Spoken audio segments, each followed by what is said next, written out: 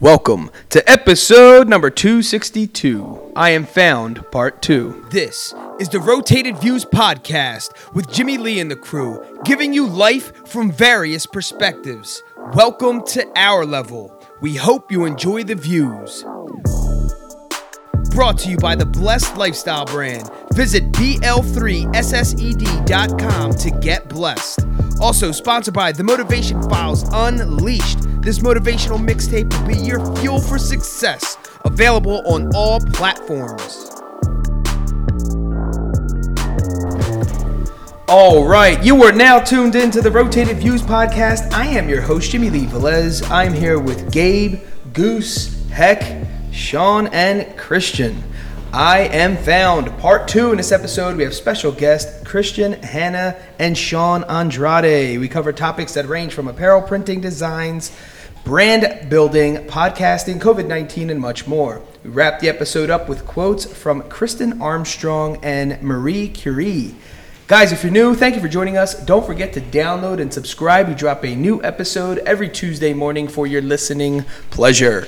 Kicking things off, Sean and Christian, thank you for joining us. We appreciate it. Thank you. Thank you for having us. Thank you for having me back. Yeah, yes, absolutely. So we had you on our show about a year and a half ago. Mm-hmm. Then somewhere in between there, you had Gabe and myself on your show, and now you're back on our show. Yeah. This is fun. Like it. This is fun. Little ping pong game we got going on. I like it. And so you guys Found was featured on episode 185, and Here we are, episode 262. So the good thing is that the podcasts are still going, and the businesses are still going. Yeah, for sure. The maniac of a year last year. So was that was in I know it was in February, right? February so that was 2020? Yeah. Wow. It was right before the lockdown and all that stuff. 100%. That's crazy. Yeah, so very interesting times. And so fast forward, we went to get you back on, kind of get an update. Obviously, the Blessed business and Found do business together. So we just want to have you back on. So for those of us who do not know who you are and what you do, let us know. Yeah, for sure. So I'm the owner, creative director of Found Creative.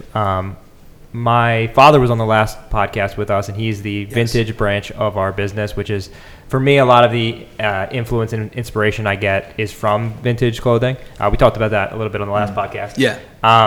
But personally, Found Creative is the apparel printing studio and design studio that we help all clients, like Blessed, with all different stuff from, printing garments to coming up with concepts for their brands in general, or for all different sorts and levels. We try to be as large in scope and as open to people's creative decisions and creative ideas as possible, because that's what I enjoy doing. I like to help people with crazy ideas, weird things. We're always got weird stuff going on, trying to dip our toes into different lanes and stuff.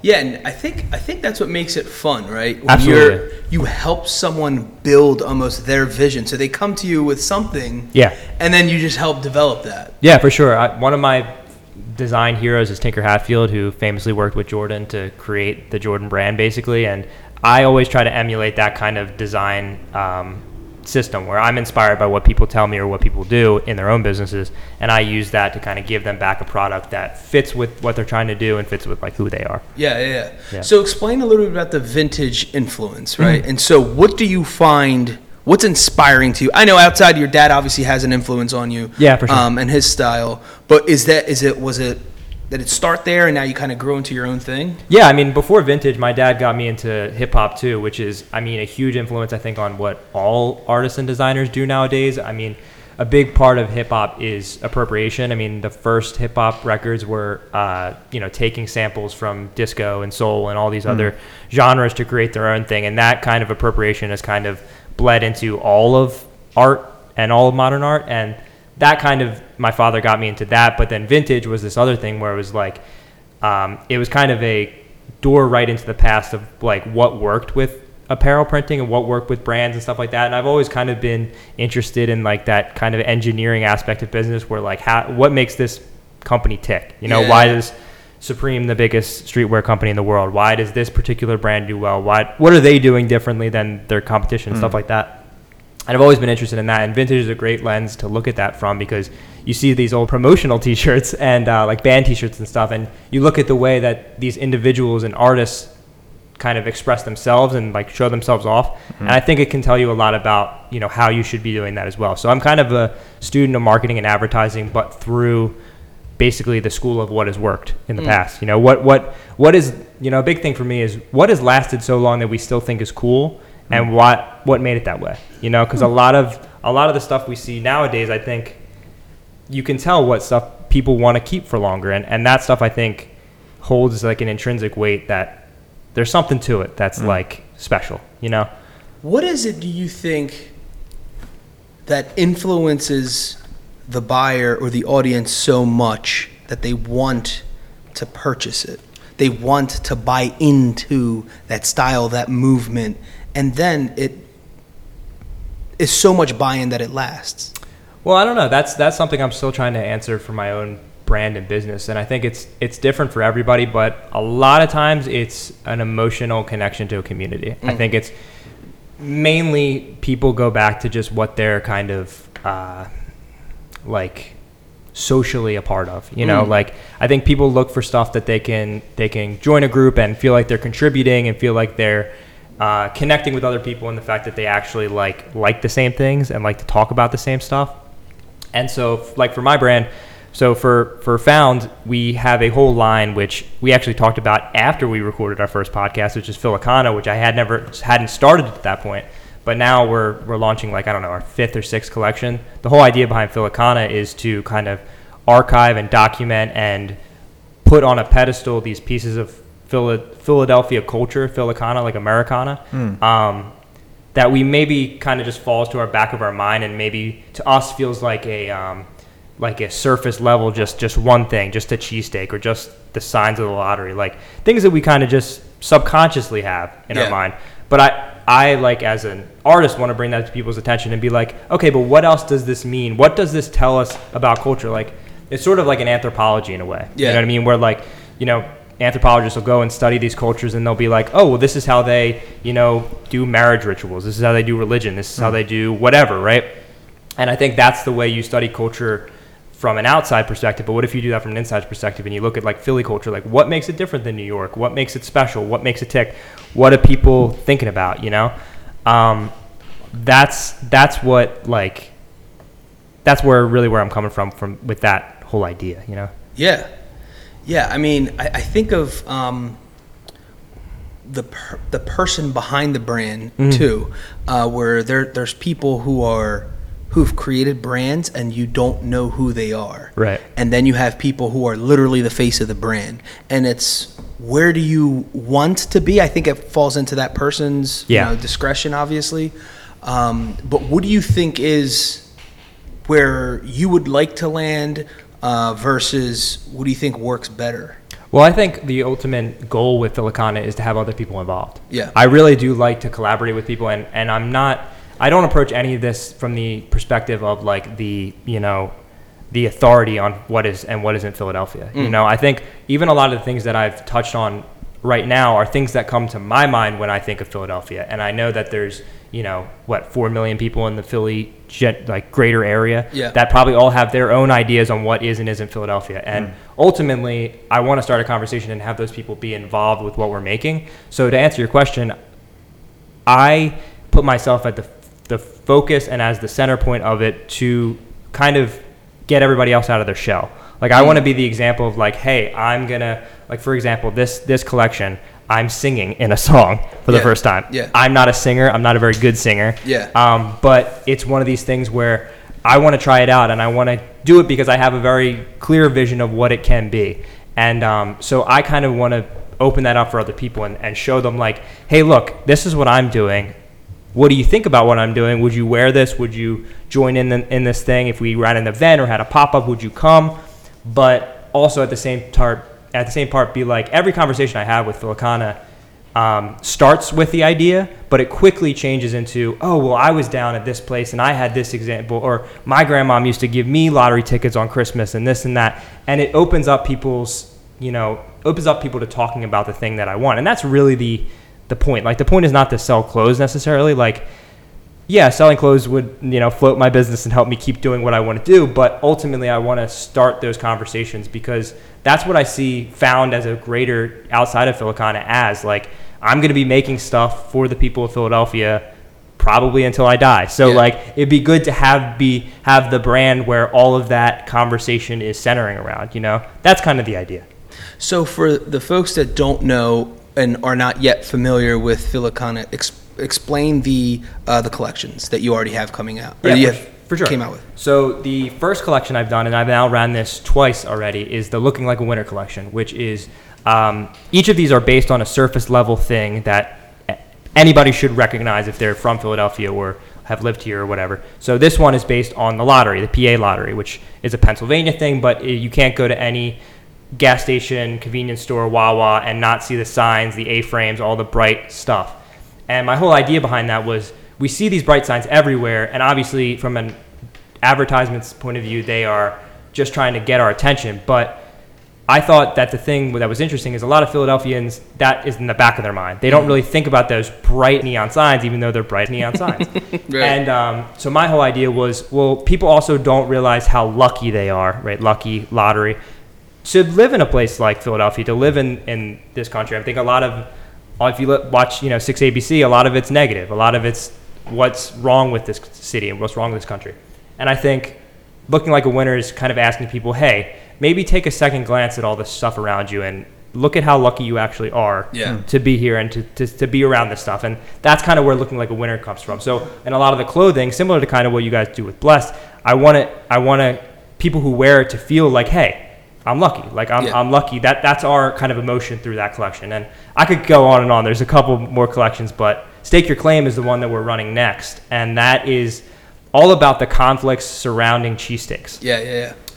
It's a little bit of a tongue-in-cheek collection. Like, I'm not trying to be super serious about any of this. Obviously, I'm singing on a song, so I'm not taking myself super seriously. But there's always like these, and you guys did a podcast episode about this. There's always, different sides to the story with cheesesteaks. Are you a with or without guy? American whiz? Are you like this roll, that roll? Do you like this place, that place? And I noticed all these conflicts within it, and like even the Geno's Pats fight, Yeah. And I was like, oh, that's an interesting thing. And people are calling themselves the kings and stuff like that. So I was like, well, what does a king do? He stakes his claim on a certain place of land. Obviously, you get the pun, stake your claim. And so that's the idea of the collection. It's like, we're just asking people to tell us about their side of the story. We want them to stake their claim on what their favorite thing is. And it's mainly just about being fun, but it's also just pointing out the fact that that's a really strange thing that people are kind of have opinions about. It's true. A meat sandwich. Like, it tells, I think it's telling about what, American culture puts influence on, Yeah. So when's the Tasty Cake collection coming out? Ooh, I would love to do a Tasty Cake collection. That's a good one. Me and Sean were just in Wawa earlier, and I told him the other day when we were in Wawa, I mean, I could eat every Tasty Cake too. I'm eating every steak in the city. I can eat every Tasty Cake in Wawa. Absolutely.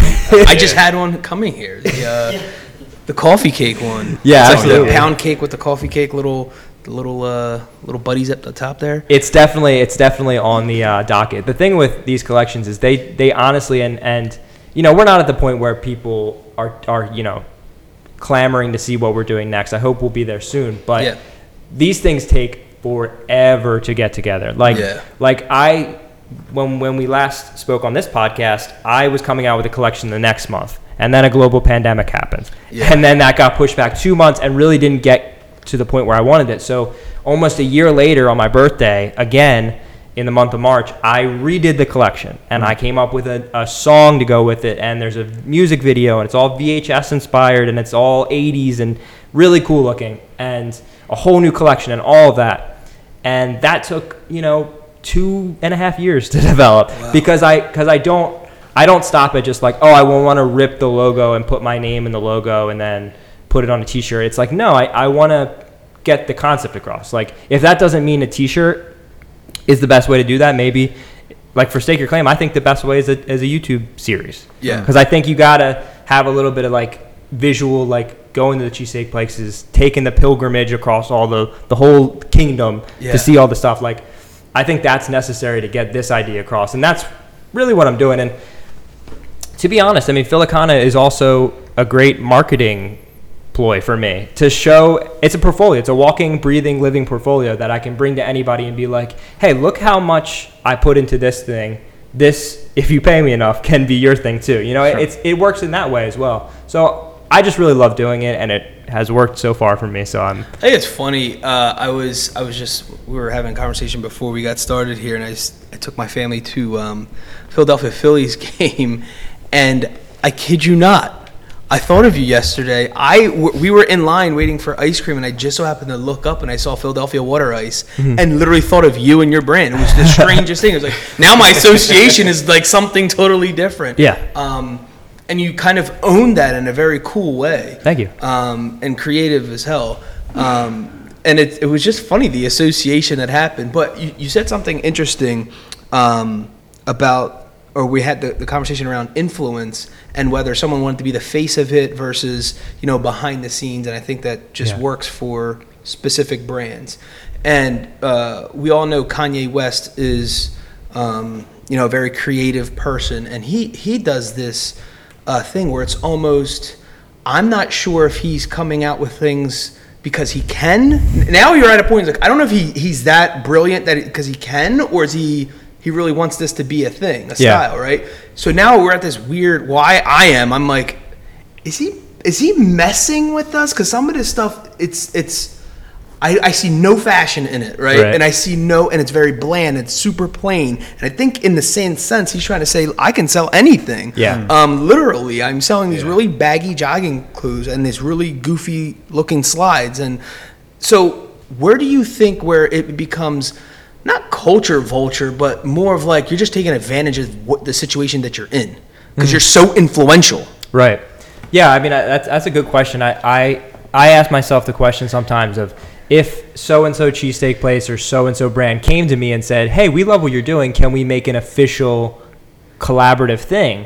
Honestly, although that's like kind of dream kind of scenario for a small brand, I'd probably have to say no to them. Yeah. Because as much as it's, could be this great influence and have this great impact in the city. Now, obviously, the Sixers come to me and they're like, we want you to make a shirt. I might not be part of the Phil Akana line, but I'll sure lend my talents to this company. Like, that's not what I'm saying. But like the Phil Akana line in my idea is like, it's postmodern. It's not, it's not within, it's commentating on the modern culture. You know what I mean? So in that way, I mean, Kanye wants to do anything he can because he has the power to do so. But I also think that's interesting. I mean, like, you look at like Warhol, and he was doing the same stuff. Like, he had the ability and clout in New York to do whatever he wanted, and he was screen printing pictures of cans, So, and for a good purpose, for a good reason. So I think in some ways, like, even asking people to wear clothing that is styled in the shape of an A-frame lottery sign is an ask. And I know that. I'm not selling, Gap sweatshirts that anybody can wear anytime, in any climate, in anything, right? They're very, very hyper-specific. And even at some point, I have to ask myself, is this even a piece of clothing anymore, or is this meant to be art? Is this not even meant to be worn at this point? Like, I'm making some things for the collection that are one-off, some that are, super specific to a certain person who has a certain style. But I hope that it eventually crosses that threshold and becomes like, well, actually, you can do whatever you want with this. This doesn't have to be like clothes per se, And I want to kind of get into other spaces where there's stuff that lives forever, like video or like music that, isn't based on a physical object. Even though I think last time I was on, I talked about how much I love physically making things. But that's kind of where I'm sitting with that one. Do you see, and to tie the whole vintage thing, right? Do you see maybe collectors in the future having your version of a rookie card? Oh, that is one of my biggest dreams. I think that more than anything, I think the affirmation that somebody would go into a thrift store or a Goodwill or something like that and see one of my shirts and say, I can't pass this up. Like, I need to have this, whether they're in the know about who I am, or whether it would be even better if they were just, completely coming in sober to the thought and just see the shirt and are like, I need this. Yeah. I think another thing to think about is like I said, I'm not designing for, a fall collection for a large department store. It's not meant to fit into your wardrobe or fit into your usual style. I'm not thinking about, don't be rude, but I'm not thinking about the consumer in that way and what they think. I'm trying to challenge people's perception of what the stuff around them is. So in a way, like I'm trying to make it so that people really are introspective about what they're doing. Yeah, I think I lost my track a little bit, but yeah. Yeah, no, I got you. So to rewind back, you said something interesting where you were launching a collection and then the pandemic hit. So can you talk a little bit about the effects of the coronavirus and how you managed it, how you navigated through all that? I know every business, large or small, has been affected. Just to what extent and how you went through it? Yeah, I mean, it's been a roller coaster. So I mean, as far as personal contact that my business has with people, I'm pretty low contact. It's me and Sean, and when the pandemic started, Sean wasn't even working with me yet. So I rarely come in contact with people. So a lot of the time that was actually helpful to my business because people didn't have any squeamishness of me leaving a box of shirts out and then picking it up and sending me money through Venmo, right? Like that kind of greased their wheels and like made it all fine. And people still needed stuff. There was less, event work really, but also more, side project work and things that people were like, oh, I have this brand that I've been wanting to do. Like, can we work on this? So it's still been okay in that way. The part that has been tough. So I talked about that relaunch of the lottery collection. The next month, I had planned a very big collection collaborating with the Philly Pretzel Factory, and specifically the one in Langhorne. Shout out to Brian. He is a really talented artist with pretzels. He makes stuff out of pretzels. And I always wanted to, I saw I was working it. I was like, well, this is a perfect Venn diagram of like, stuff that I make and stuff that's realistic, like, really attached to the actual thing of pretzels, another Philly staple, right? But right as the day before we were about to shoot a big photo shoot with all my cousins dressed in, it's a long story, but dressed in pretzel-related Catholic school attire, running around a playground for this cool video we were going to make, I got COVID. Wow. And it really derailed the collection. We still ended up doing the pop-up, which was about 2 weeks after I had gotten it. So I was clear. I was a couple days clear, so I was fine. I ended up going to the pop-up. The pop-up was, pretty successful still for the amount of promotion that I wanted to do. But I wanted it to be, the 1-2 punch to the lottery collection and then the pretzel day, like right up against each other. And that wasn't, really doable. Yeah. But So you launched a collection, the pandemic hit. Mm-hmm. You then have a collaboration. You literally got hit with the pandemic. Yeah. Are you going to try to redo something with Brian? Yeah, probably. I'll probably do a lot of this stuff.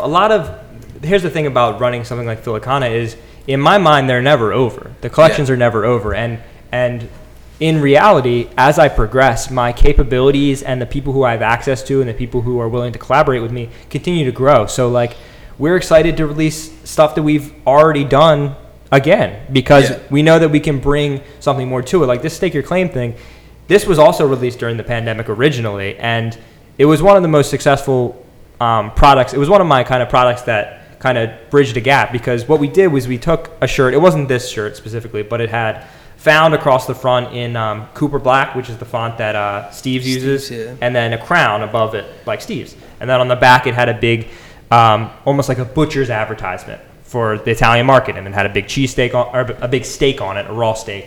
And but that wasn't what was cool about it. That was a cool shirt and whatever. But what really put it over the top is I took a little page out of Johnny Cupcake's book and I wrapped it like a cheesesteak, and I taped it like a cheesesteak, and I wrote in Sharpie the size of the shirt just like a hoagie or cheesesteak. So like it was my first step into, okay, in order to get this idea across, I want to take the original product, deconstruct it with the ideas, and then put it in front of somebody again as it appears, but with different things inside, to show you this and be like, that's a cheesesteak, and then you unravel it and it's a t-shirt, right? With the lottery collection redo, we included handmade scratch-off tickets that put you into a draw, like, you know, you scratched off just like a real one, and at the bottom it would tell you what you won if you got the right numbers and stuff. And there were a bunch of products, and we had a bunch of products go, and it was like a way to bring it back to the original thing. And that's, I think, what's important too, is that people like feel like they're, you know, with the original stuff. And that's a, you know, Johnny Cupcakes does stuff like that with his bakery store, but it's also like a Warhol thing where he would, you know, have like the borax and like different boxes and stuff and little sculptures in his exhibits and stuff. So I think it just gets people's mind back on that original thing. And it's also a creative twist, and it's also another way to show off that we can, you know, do these crafty things that are really intricate and well done too. Yeah. You know? Yeah, no, it's super dope. I love that.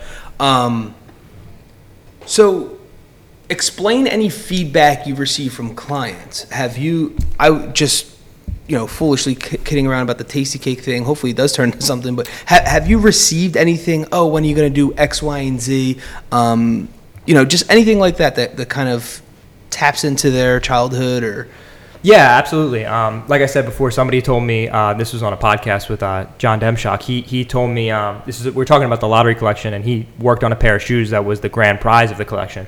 And he was telling me about his grandmom who bought him lottery tickets for Christmas. And like, I was just talking to my little brother the other day about, you know, those boxes that are like the Danish cookie boxes, and in everybody's house you open them up and they're not cookies, they're sewing. Yeah. And what's so weird about that is, why do we all have that same memory? Like, was this a advertisement that they ran that were like, you can put your sewing stuff in here? Or like, did somebody did like what's her name, Martha Stewart, get on and be like, you got to use these boxes? Like, what happened that everybody's grandma was like, I got to keep this box? You know, like, and it's stuff like that where it's like with the lottery, like I got lottery tickets in my birthday cards all the time, but like, you grow up and you don't do that anymore, and you forget about that. You know what I mean? You forget about how lucky you were to get those and how fun it was to play that game and stuff as a kid. You know, so that's, again, going back to the collection, that's how it comes back. So, yeah, it's a lot of people say stuff like that. I mean,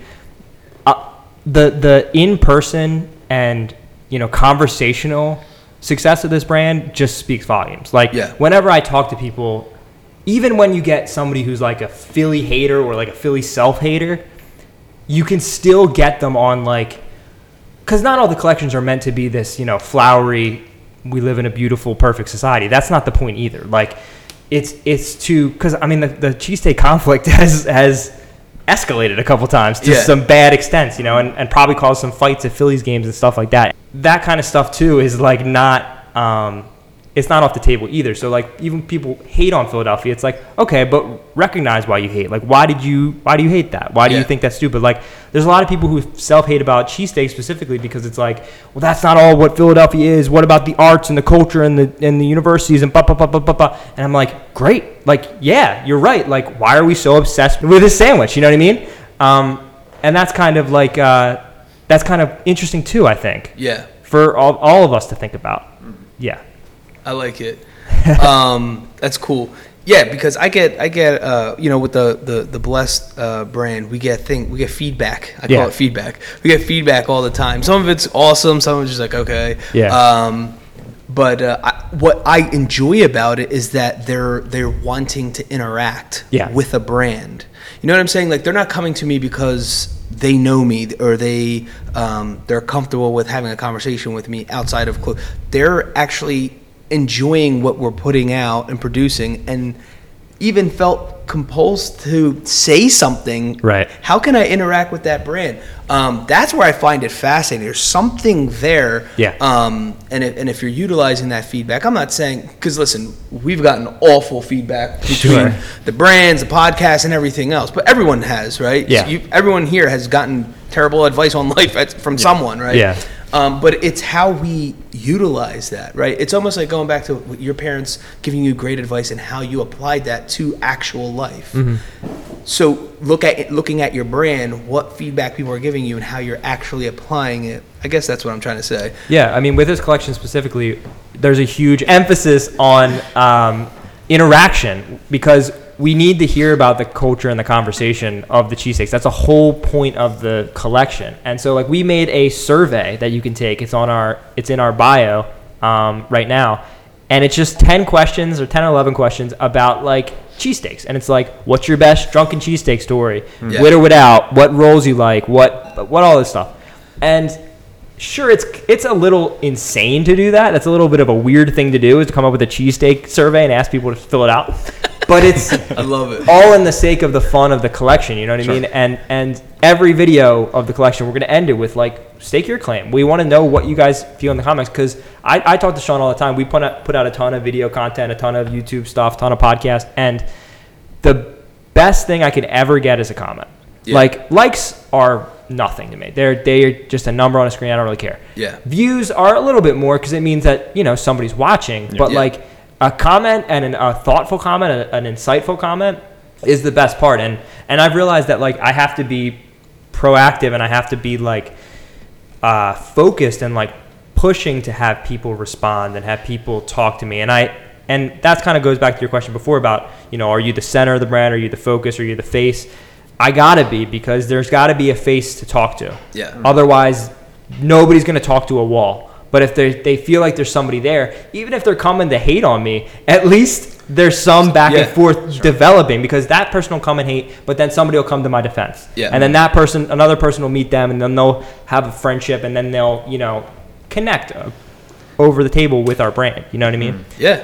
Yeah. I think there's absolute brilliance in comments. I mean, there's sometimes I go just straight to comments. Yeah. Like, I briefly look at what this is about, and I go, because I'm going to get just as entertained or even more entertained in the comment section.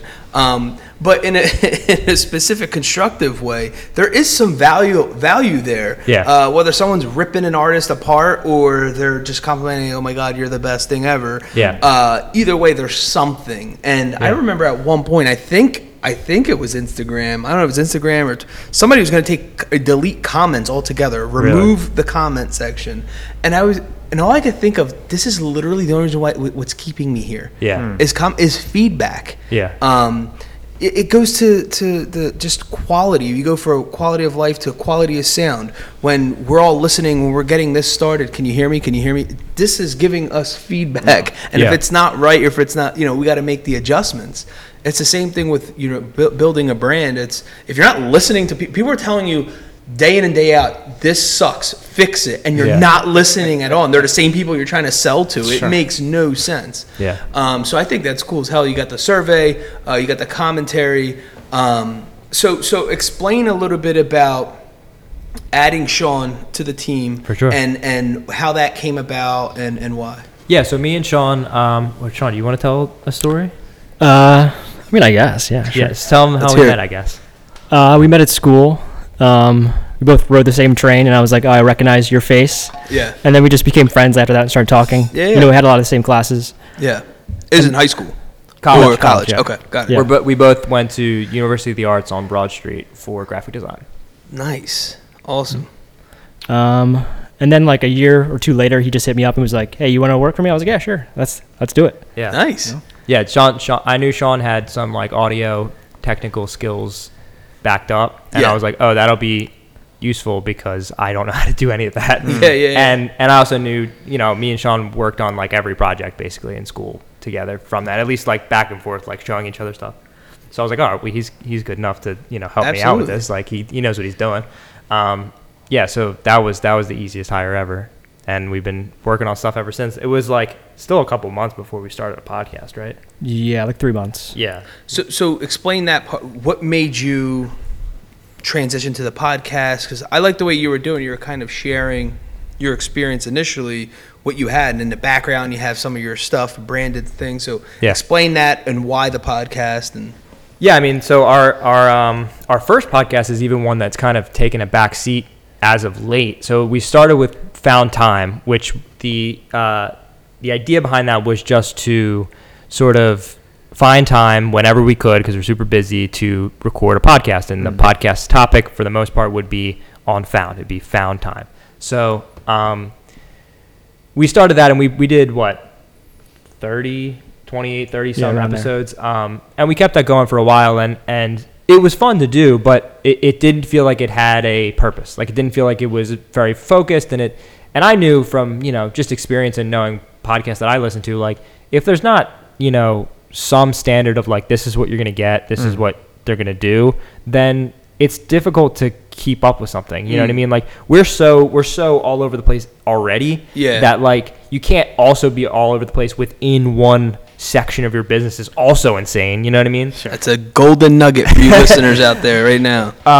And so what we really started to focus on was like, okay, well, we have these shows that do work. Whenever we have vintage resellers on, a lot of them, my dad's friends or my friends from Instagram, they do really well. They do significantly better on the views. And the only reason in my head that was the truth was because we were giving something that people didn't necessarily get a lot of the time. Yeah. As number one, these dudes didn't really have a platform to talk about. There are a couple other vintage podcasts, but they're all like at the same level that we are right now, but with half of the production and half of the thought and time put into it, mainly because they're run by guys who are really busy and who are picking all the time and are in these places all the time, so they don't have time to, do a podcast, or at least if they don't have time, they don't have the focus to do it or discipline. And so, I was like, okay, well, let's do like 8 episodes. And like, that's a good number. Like I like the number 8. That's what I wore in high school football. That's a good number. And it'll last about a season, right? Like it'll last about a season if we do them bi-weekly. So, I like scheduled the podcast, and we had our friend Aiden work on the animations and the intros and stuff. And it went really well. We just finished the season last week. Actually, our last episode, our season finale episode, comes out tomorrow at 9. Halfway through the season, we realized, hey, we should film these live, because Sean's spending 3 hours editing stuff. Yeah. Why don't we just cut that out and you spend 3 hours making clips that we can put on Instagram instead? Yeah. And people love clips too. We've noticed people love little snippets, and so we started doing that, and it's just been really fun. A lot of people, I think one of the proofs that I'm ever doing something well is if the people who are like making stuff very similar are already interested. All the vintage resellers and stuff are interested in our show, and I'm like, oh, well, that's got to be your early adopters, right? Like that's got to be the people right before the horde of fans after that come in. You know what I mean? So like, if they're interested in our show, we're doing something right. And basically with that show, it's like we have guys on, they sit next to me, and half of it's show and tell, where they bring in their best pieces and show them in a way that's not. They're not selling. They're not. It's not an auction. There's a lot of auctions on Instagram for vintage stuff. It's not that. It's just about the piece, about the story, about how they got it, and we just talk. All these little weird hobbies that these guys get into, and the little weird things they collect and stuff. Yeah. Yeah. So where are you guys at now with the podcast? We're doing another season of what we do. That'll begin about a week and a half from now, and we're switching to weekly. So we're going to do an episode a week, another 8 episodes to run us through the end of the year. I'm really excited. We got some bigger guests on. I think we've locked in at this point Ruben, who's the guy who popularized the Mitchell & Ness jersey back in the early 2000s. He's a really big name around here for streetwear stuff, at least. We have a couple great episodes planned. One about how to start a vintage store. One about what running a vintage pop-up event is like nowadays. Part of the idea of what we do about the podcast is to kind of archive and just survey it. Like, we just want to show you what it's like right now doing this. Yeah. Because it's probably, by most people's estimate, vintage is going to change a lot. Yeah. Really quick. Different stuff's going to be sold. It might be less popular. It might not be on trend anymore. I mean, the trend's already lasted pretty long, but a lot of them are worried that it's just going to bottom out. So we're kind of trying to capture the moment a little bit. Yeah. So it's interesting. Things come in waves, right? And I love that you're capturing the now, because I just saw one of my buddies posted on social media collecting baseball cards and basketball cards are back. Yeah. And so he dug up his collection that has been frozen in a time capsule basically for 20 years. And he had stuff that he's like, oh my gosh, I don't know what made me preserve these when I was 10, but for whatever reason I did. And now here I am, this 30-year-old man, like looking at my own collection in complete fascination. Yeah. And I found that to be there was something so rewarding about that. I was like living through him. It wasn't even my collection. And I was excited for him, right? And when we had your dad on, we were talking about when you find, not necessarily you have to find the Holy Grail of anything, but it was just like something that means it's the Holy Grail to you. Yeah. It means it's important to you. Like the guy had basketball cards, I'm like, they're nice, but to him they meant the world. And all I could think of is like, wow, imagine opening up a time capsule of 20 years ago when you were a kid and you're looking down and you're like, oh my gosh. And imagine a flush of thoughts and memories that are just rushing to you. Because heck, you did that recently too. You had all these. Yeah, I pulled out an old drawstring bag that we had moved to a house 3 years ago, and I was just rummaging through it, and I opened it up, and it's a book that I put all Michael Jordan, Scottie Pippen cards in there, and they just stayed in there. I never took them out. Mind you, I was 10 years old when I did that. I'm 40 now this year, and they just been sitting in there, and they're like in pristine condition, and I'm like, the worth of these gotta be something. Like, yo, this thing's gotta be worth some. And it's a lot of them are duplicates. There's a couple all-star cards that are okay, but then there's like the Upper Deck came out with their style cards, and Fleer had their own different things going on. And I just remember at Christmas as a kid, my parents got us each. I was into basketball, and he was into baseball, so they got me like this big box of just like was it Upper Deck? I think it was Upper Deck or Fleer, a box of cards, and I would just sit there, unwrap each package, and just rummage through the cards, and then pick out what I wanted and save them. So I mean, here we go. It's like 30 years later, they're still in pristine condition. So random.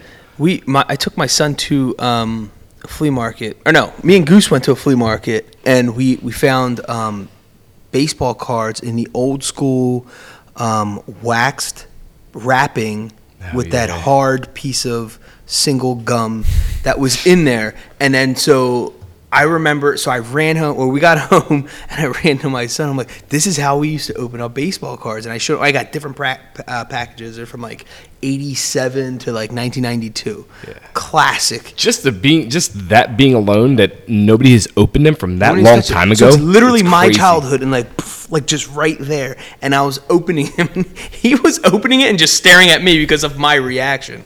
I'm saying all of this to go back to you about you capturing the scene now. Mm-hmm. And if you fast forward 20 years from now and you watch, you guys are going to laugh or whatever, absolutely. Cry, whatever. And it's like, it's so dope. Yeah, it's for sure. And like, we talk about that all the time. Like, one of my favorite things to do, honestly, is to like, we play a game where, so every year I like to do a little recap. Last year was our first time we ever did like a video recap where we did a podcast about the 10 best things I'd made the year before. Nice. And me and Sean have talked about it like maybe 5-6 times now. Like pretty much at the end of every month, we're like, did anything this month crack the top 10? Yeah. Like did anything like really knock us out of the park this month? And like that's become a fun game that we can play together, that we can be like he and we have totally different opinions. Where he's like, no, that's easily top 3. I'm like, dude, I was tired when I made that. Like, I don't even like that thing anymore. And he'll be like, no, that's the best one. And I'm like, all right. So, like, that now, like, even with the small amount of stuff that we've made now compared to what you guys are up to, 200-some episodes. Yeah, for sure.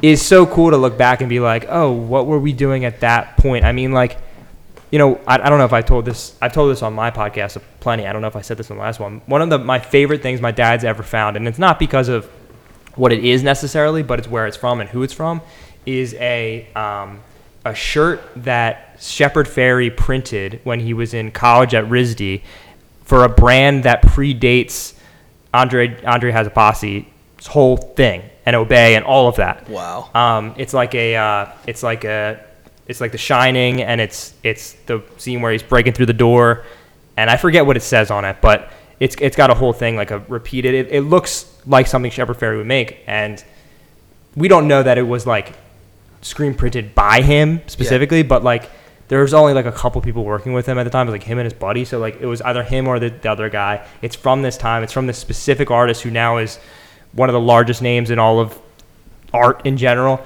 And to me, that's so cool. Like, could you imagine if you knew somebody or you knew an artist and you were able to look back so far into their catalog that it's like they're like primordial, like just beginning kind of first steps. Yeah. Like we were watching, you showed me the Antique Roadshow clip of Kanye, and it's like this guy had Kanye's drawings from when he was in like high school and like college. It was it was all at all these fine art schools and stuff. They're really good, by the way, but you don't think of him as like a visual artist necessarily, but like that's so crazy. Like that's so cool to just see, like, and you can see like in some of the work he did, like you can see where he didn't do the paintings for My Beautiful Dark Twisted Fantasy, but like you can see in his high school stuff where it's like, I see where he could have given that idea to somebody else and like got there. Yeah. It's like just so cool. And so for me to be able to do that with myself someday and be like, oh, remember when we were making this thing and how it eventually became that thing?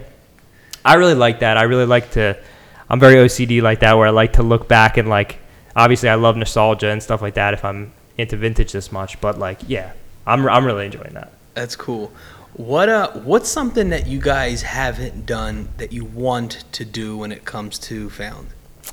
That's tough. I mean, I'm so focused on like what we're doing right now that it's really tough, especially since we got a collection coming out like this weekend that it's tough to see that far into the future. But I mean, mainly I want to like continue to collaborate. Yeah. Like I think that's the biggest thing, and that's one thing that I've emphasized in this collection in the products we made as well, is that I want to like get people involved, get people wanting to make stuff with us. Like things like that are like really what I'm craving at this point. Yeah. So yeah, I mean it's tough to say. I like my goals for the future are 1, to keep doing this, 2, to get it out to as many people as possible, and to keep trying to find ways to reach people more intimately, you know, to get people, like I talked about making the products that are like the products that we are appropriating from. And like that goes a long way to getting into people's emotional space. Like from a psychological point of view, like if I put a thing that looks like a cheesesteak in front of you, you're mentally primed for an experience that you've had before. Like you're like, you know, I know what happens next. I unwrap this and then I bite into it, you know? And then you get switched and it's like, oh, that's not what we're doing here. But that gets you in just the right mix of like, you're in that headspace for the cheesesteak, but you're pulled out of it just enough to observe what it might mean to you. That's you know what I mean? Yeah. And I think that's what's really I'm trying to get at, is like that spot right there, that sweet spot where people are just a little bit confused, but also have enough to grab onto that like they kind of get what's going on.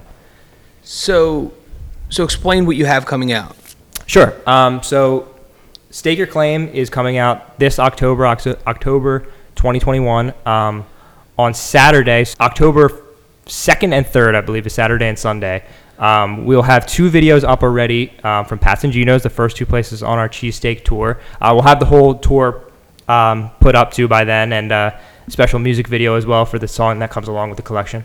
But over the course of October, every weekend on Saturday and Sunday, we'll have 2 videos come out from 10 different cheesesteak places, and along with each video, there'll be history about the place or about a specific ingredient or moment in cheesesteak history, along with a review. And in each review, I'm going to be ordering a cheesesteak the way that the place would recommend, basically. Gotcha. So like, I don't know, Pat's would recommend provolone, but that's the original cheese. It's the original cheesesteak place. I wanted to get that with provolone. You know, later on, Max's is on our tour, and they're big on toppings. They go, ketchup and mayo is like the works at Max. And I'm like, I don't do that. I'm at Max's. Give me that. You know, I'm trying to take each one at their best, and then no Fugazi like scores, no like 7.9 out of blah blah blah blah blah. I'm not acting like I'm Gordon Ramsay out there. I don't know about food. I'm just telling you kind of which one for me is the king at that point. So it's going to be a King of the Hill style. So after episode 1, Gino's will go against Pat's, and whoever wins that, the next contender will have to face the previous king and have to dethrone them. And at the end of 10 episodes, whatever cheesesteak place is left standing will be our king. And if the people love it, maybe we'll do more. Maybe we'll continue the series. I don't know how much my heart can take of 2 cheesesteaks a week, but I'd love to do like one every now and then. Yeah. No, that's awesome. Yeah, man. And then I guess from here, what's some of the things you're doing with your pop, or what's he doing that folks can look out for? Well, it's funny that you mentioned baseball cards because he's big into basketball, baseball, football cards now. He's got my little brother Oliver opening packs with him and stuff. Nice. I mean, he's doing what he's always doing. He's always picking stuff. He's always got stuff for sale on his story and stuff like that. Me and him are always working on like different jersey customization that is just like, you know, you find it blank jerseys are hard to come by. So when you come by them, we do a cool little project. We'll post them up every once in a while when we find them. But yeah, that's what he's got up. Cool. All right. So one question that I love to ask, we ask every guest, and I'm sure we asked you last time, but how do you manage the work-life balance? So how do you go from in and out of things you have going on work-wise versus how do you keep your personal life, or is it all smushed in together and it is kind of this is your life? Generally, poorly. Yeah. That's definitely a skill that I'm always working at. You know, I think especially during this summer, a huge personal goal of mine was like to take time off and like go down the shore and like spend time just doing nothing. Yeah. You know, and doing a podcast and running a collection. We didn't even talk about, you mentioned a little bit, Thicker Than Water was our collection we ran for 3-4 months throughout the whole summer. Sticking with one collection that long was a challenge too. But yeah, I mean, like I have to personally, because I'm very much like work. Like I started work today at 9. I'll probably leave here and still do some stuff at home at like 11. Yeah.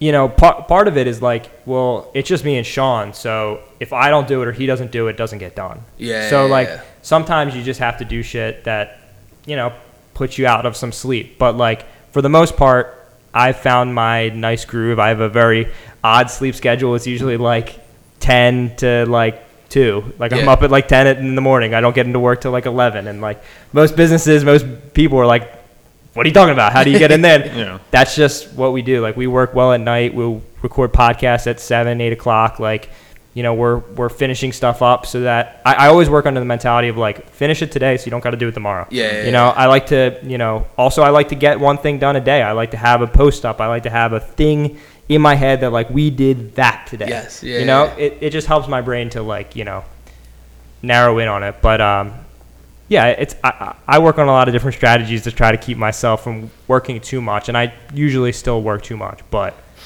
it's a constant thing, constant battle, but it's fun. So one recommendation for anyone who's trying to start a small business or is thinking about it. So I remember what I said last time. Yeah. Last time I said start now, which is still great advice. But on top of that, I would say start now, but give yourself time. You know, you see a lot of this. You see this all the time on like Instagram posts and stuff, where like, you know, so-and-so individual started this business when they were 50, when they were 60, when they were 70, when they were all these different ages. And it's like, the truth of it doesn't have anything to do with age. It doesn't have anything to do with any of that. Like, it can just be circumstances sometimes. You might be in a particular field that, like, really hard to get going. And you just got to wait for your wave, like you're surfing, and just wait for it to roll in. But I think always, and me and Sean were talking about this on the way home, always be conscious of like why you're doing the thing that you're doing. Because I think there's a lot of people that are at a similar space to like where I am right now, and the amount of like legitimacy they have, in quotes for everybody at home. Whereas like, are you doing this because you enjoy doing it? Awesome. Are you doing it because you want to sustain yourself? Awesome, but that comes with requirements. That has prerequisites, that it has to give a certain amount back to you. It has to be doable along with the rest of your life. You have to make money off of it. You have to do all these things. So like, I would say for small businesses, define what you're doing, define what you're doing it for, and use that to figure out like, okay, how much time should I allocate to this? How much should I wait to see if this is going to work out? Stuff like that. I love it. Yeah, I mean, I just heard I don't know what the heck I was listening to. I make a point every morning, whether it's on my drive in or drive home, to listen to something inspiring. And I was listening to Steve Harvey, and he was talking about a similar concept of saying it's never too late. And how you just said, such and such started a business. But I didn't know this, but his whole point was to write your goals down anyway. So he's saying, write your goals down. He's like, I wrote the goal of I've always wanted to be on stage and be a comedian. He's like, I was 9 or 10 years old. He said, you want to know the first time I was on stage as a comedian? I was 37 years old. And I thought about that. I'm like, oh my gosh, I thought he's been doing and it was just amazing to me. And then he said, and so did the barber. Everyone remembers Steve Harvey when he had that crazy lineup. He was getting 4 haircuts a week. And the first time, he was talking about the first time he got a haircut from that same barber was in 1986.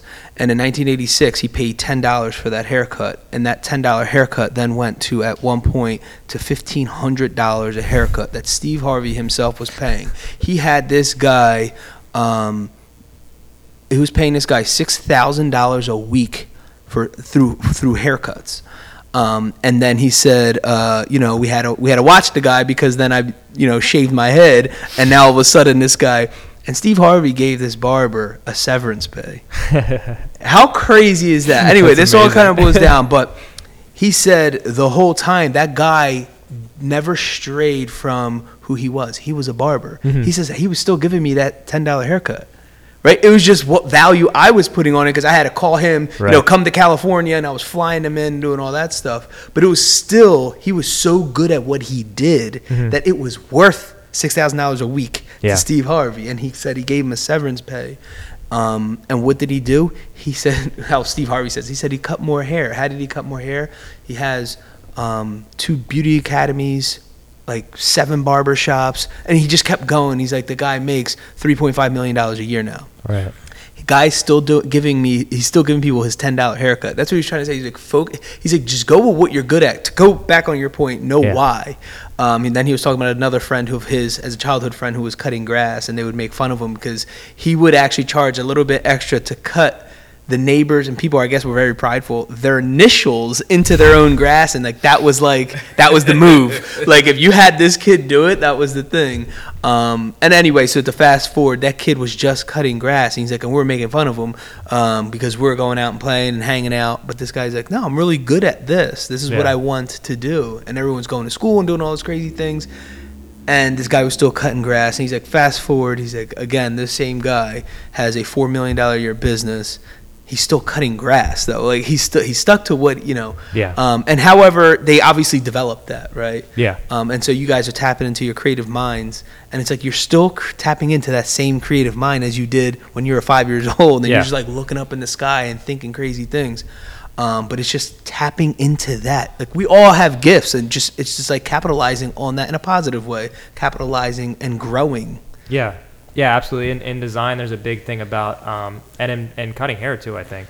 Like, I'm not necessarily charging you for the hour of work, because the hour of work's not going to change. Yeah. The time it takes to cut a hair is probably going to go down. The time I take to design is probably going to go down as I keep doing it. But I'm not charging you for that. I'm charging you for my entire life up to that point, including that hour. Exactly. And for most people, there's a certain amount of people that don't care about that won't buy into that, won't believe that. But there's also an amount of people who are really great who will, and who will pay that price, whatever it may be. Yeah. Yeah. I love that. All right, so any parting words from either Sean or Christian? Nothing much. Check us out on Found Creative on YouTube and Found Creative on Instagram. We post stuff all the time. Like I said, we got 2 episodes coming out this weekend, the past weekend for you guys, but also the future weekend for you guys. So tons of cheesesteak content. If you guys like cheesesteaks, come drop a hate comment in my DMs. I love it. Awesome. All right, we'd like to wrap things up with quotes, and the first one is by Kristen Armstrong. When we focus on our gratitude, the tide of disappointment goes out and the tide of love rushes in. And the second one by Marie Curie. We must have perseverance and above all confidence in ourselves. We must believe that we are gifted for something. I Am Found, Part 2. In this episode, we have special guests Christian, Hannah, and Sean Andrade. We cover topics that range from apparel printing designs, brand building, podcasting, COVID-19, and much more. We wrap the episode up with quotes from Kristen Armstrong and Marie Curie. Awesome. Guys, thanks again for joining us. The Rotated Views podcast was produced for self-development purposes. Huge shout out to our sponsors. This episode is brought to you by the Blessed Lifestyle brand. That is BL3SSED.com. Also sponsored by The Motivation Files Unleashed. This motivational mixtape will be your fuel for success. Available on all platforms. Guys, don't forget to visit the website, JimmyLeeVelez.com. Follow us on Facebook and Instagram at Rotated Views. If you have any inquiries or questions, email us at info@JimmyLeeVelez.com. On behalf of myself and the rest of the crew, we wish you massive success. Stay blessed.